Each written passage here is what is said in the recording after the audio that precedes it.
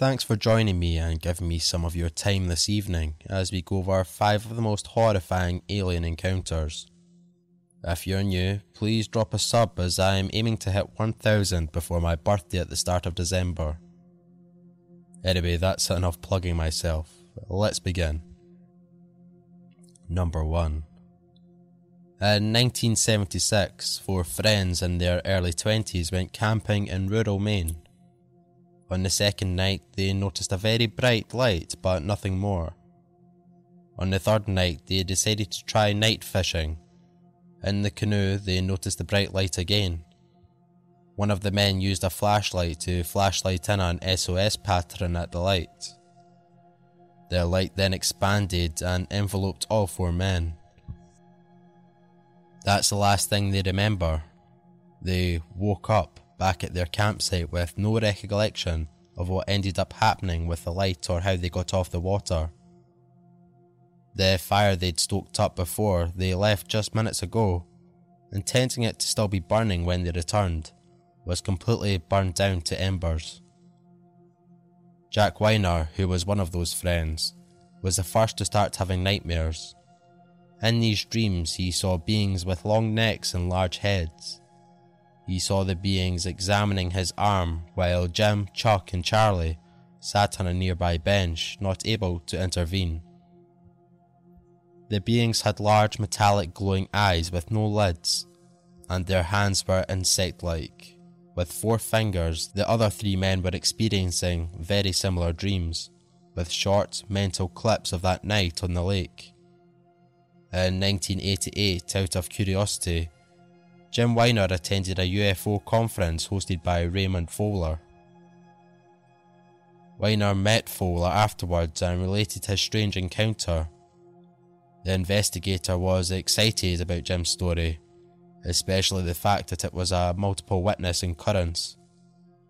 Fowler suggested to Jim that he and the others undergo regressive hypnosis.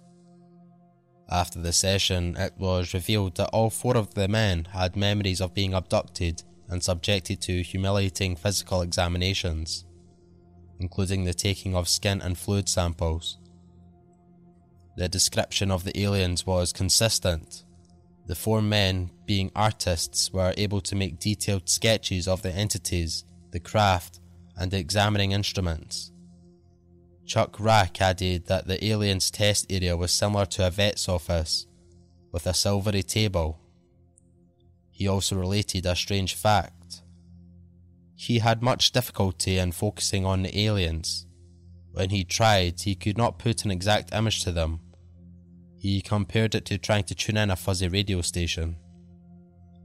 After the psychiatric examinations, all 4 of the men were deemed to be mentally stable, and they all passed lie detector tests.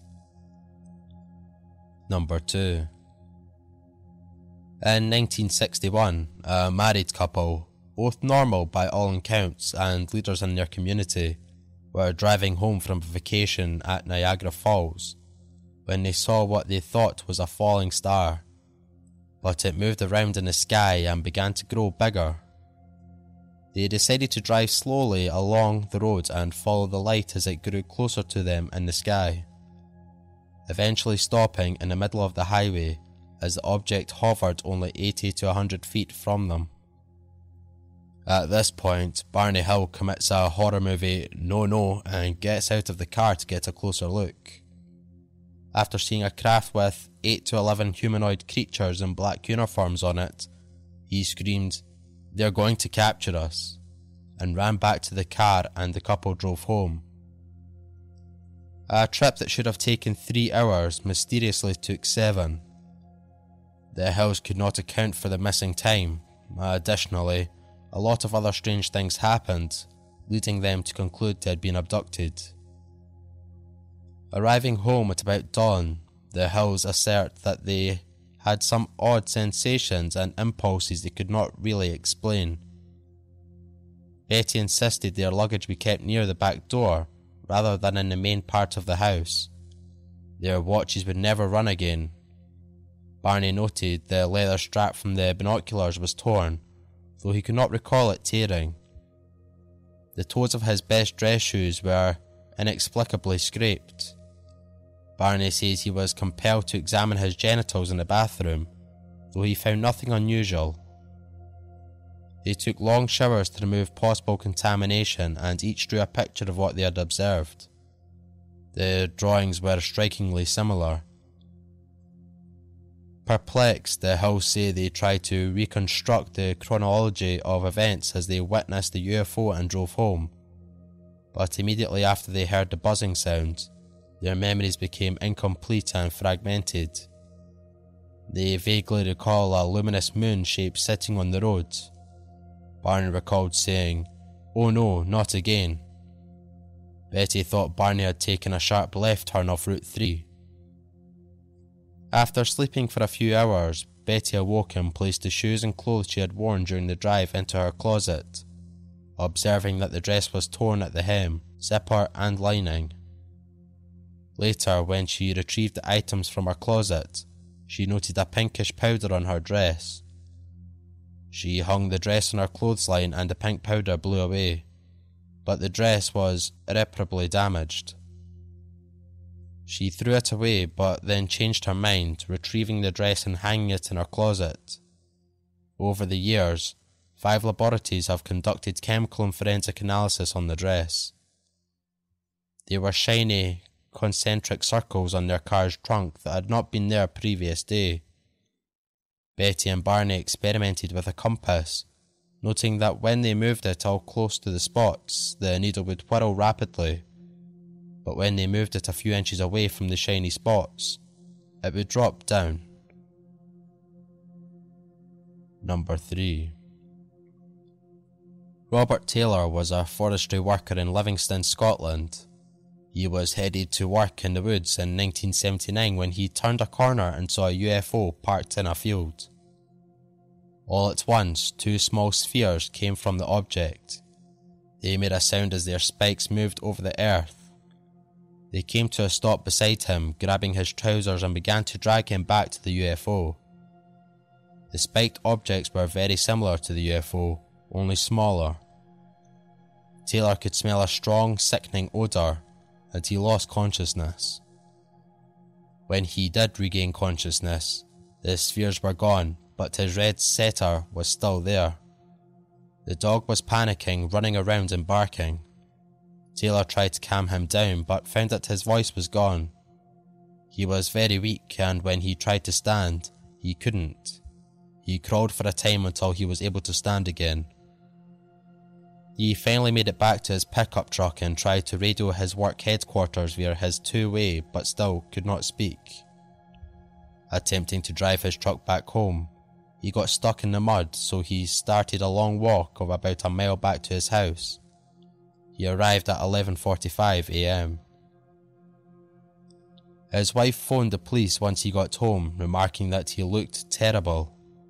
The police began an investigation, having no true explanation for the bizarre tracks left on the scene of the UFO. No aircraft, civilian or military, was scheduled to be in the area according to comprehensive flight logs. Number 4. Travis Walton was one of 7 men working in a forestry team in Snowflake, Arizona. When heading home from work one night, the team spied a blindingly bright light. Thinking it was a crashed plane, they drove over to the craft. What they saw, however, did not look like any plane. Walton jumped out of the truck to get a closer look at the craft. Suddenly, a bright light shot from the UFO and sent Walton floating into the UFO. The remaining 6 crew members panicked and drove away from the scene to get help. About 7:30 p.m, one of the crew members called the police. Deputy Sheriff Chuck Elson answered the telephone. The crew member initially reported only that one of the logging crew was missing. Elson then met the crew at a shopping centre. They related the tale to him, all the men distraught, 2 of them in tears. And though he was somewhat sceptical of the fanatic account, Ellison would later reflect that if they were acting, they were awfully good at it. After an initial scan of the area showed no evidence of a UFO, The police began to suspect the men were using the story to cover up the fact that they simply murdered Walton. However, over the next few days, all 6 loggers were subjected to intense interrogations and polygraphs, and their stories seemed to hold up. That's when Walton suddenly reappeared. Thinking he had only been gone for a few hours, Walton retold parts of the story he could. He said he was interrogated by 3 creatures with bald heads and huge eyes. He apparently encountered many different creatures on the craft who performed experiments on him. Many people were skeptical of this story, but Walton and all the other loggers maintained their stories. Number 5. I was travelling back home with my mum from my aunt's house on a warm, sunny afternoon. While I was sitting in the passenger seat, an object just appeared in the sky a little to our left. We both saw it immediately. The size of it was shocking more than anything. It had the classic saucer shape and was shining brightly because the sun was reflecting off of it. We continued driving down the road a few seconds, just admiring this craft, when all of a sudden we saw something I still don't believe to this day. It just vanishes, disintegrates, disappears, whatever you want to call it. I looked back at my mum and I could tell by her expression she had seen the same thing. Since the sighting, I have always been interested in UFOs and the possibility of other life in our universe. The object in the sky was definitely not a helicopter, aeroplane, or a flock of geese. My mum and I still talk about the sighting we had and can't come up with a reasonable explanation as to what we saw that day. This is my UFO story, and it is not a hoax or fabrication. Everyone else always laughs at me when I tell this story, but that's fine. I know what I saw. So, that does it for our 5 most horrifying alien encounters. If you enjoy these kind of stories, please let me know in the comments and I'll do more in the future. Thank you all for listening. This is the story of the one. As a maintenance engineer, he hears things differently. To the untrained ear, everything on his shop floor might sound fine, but he can hear gears grinding or a belt slipping. So he steps in to fix the problem at hand before it gets out of hand. And he knows Grainger's got the right product he needs to get the job done, which is music to his ears. Call, click Grainger.com, or just stop by. Grainger, for the ones who get it done.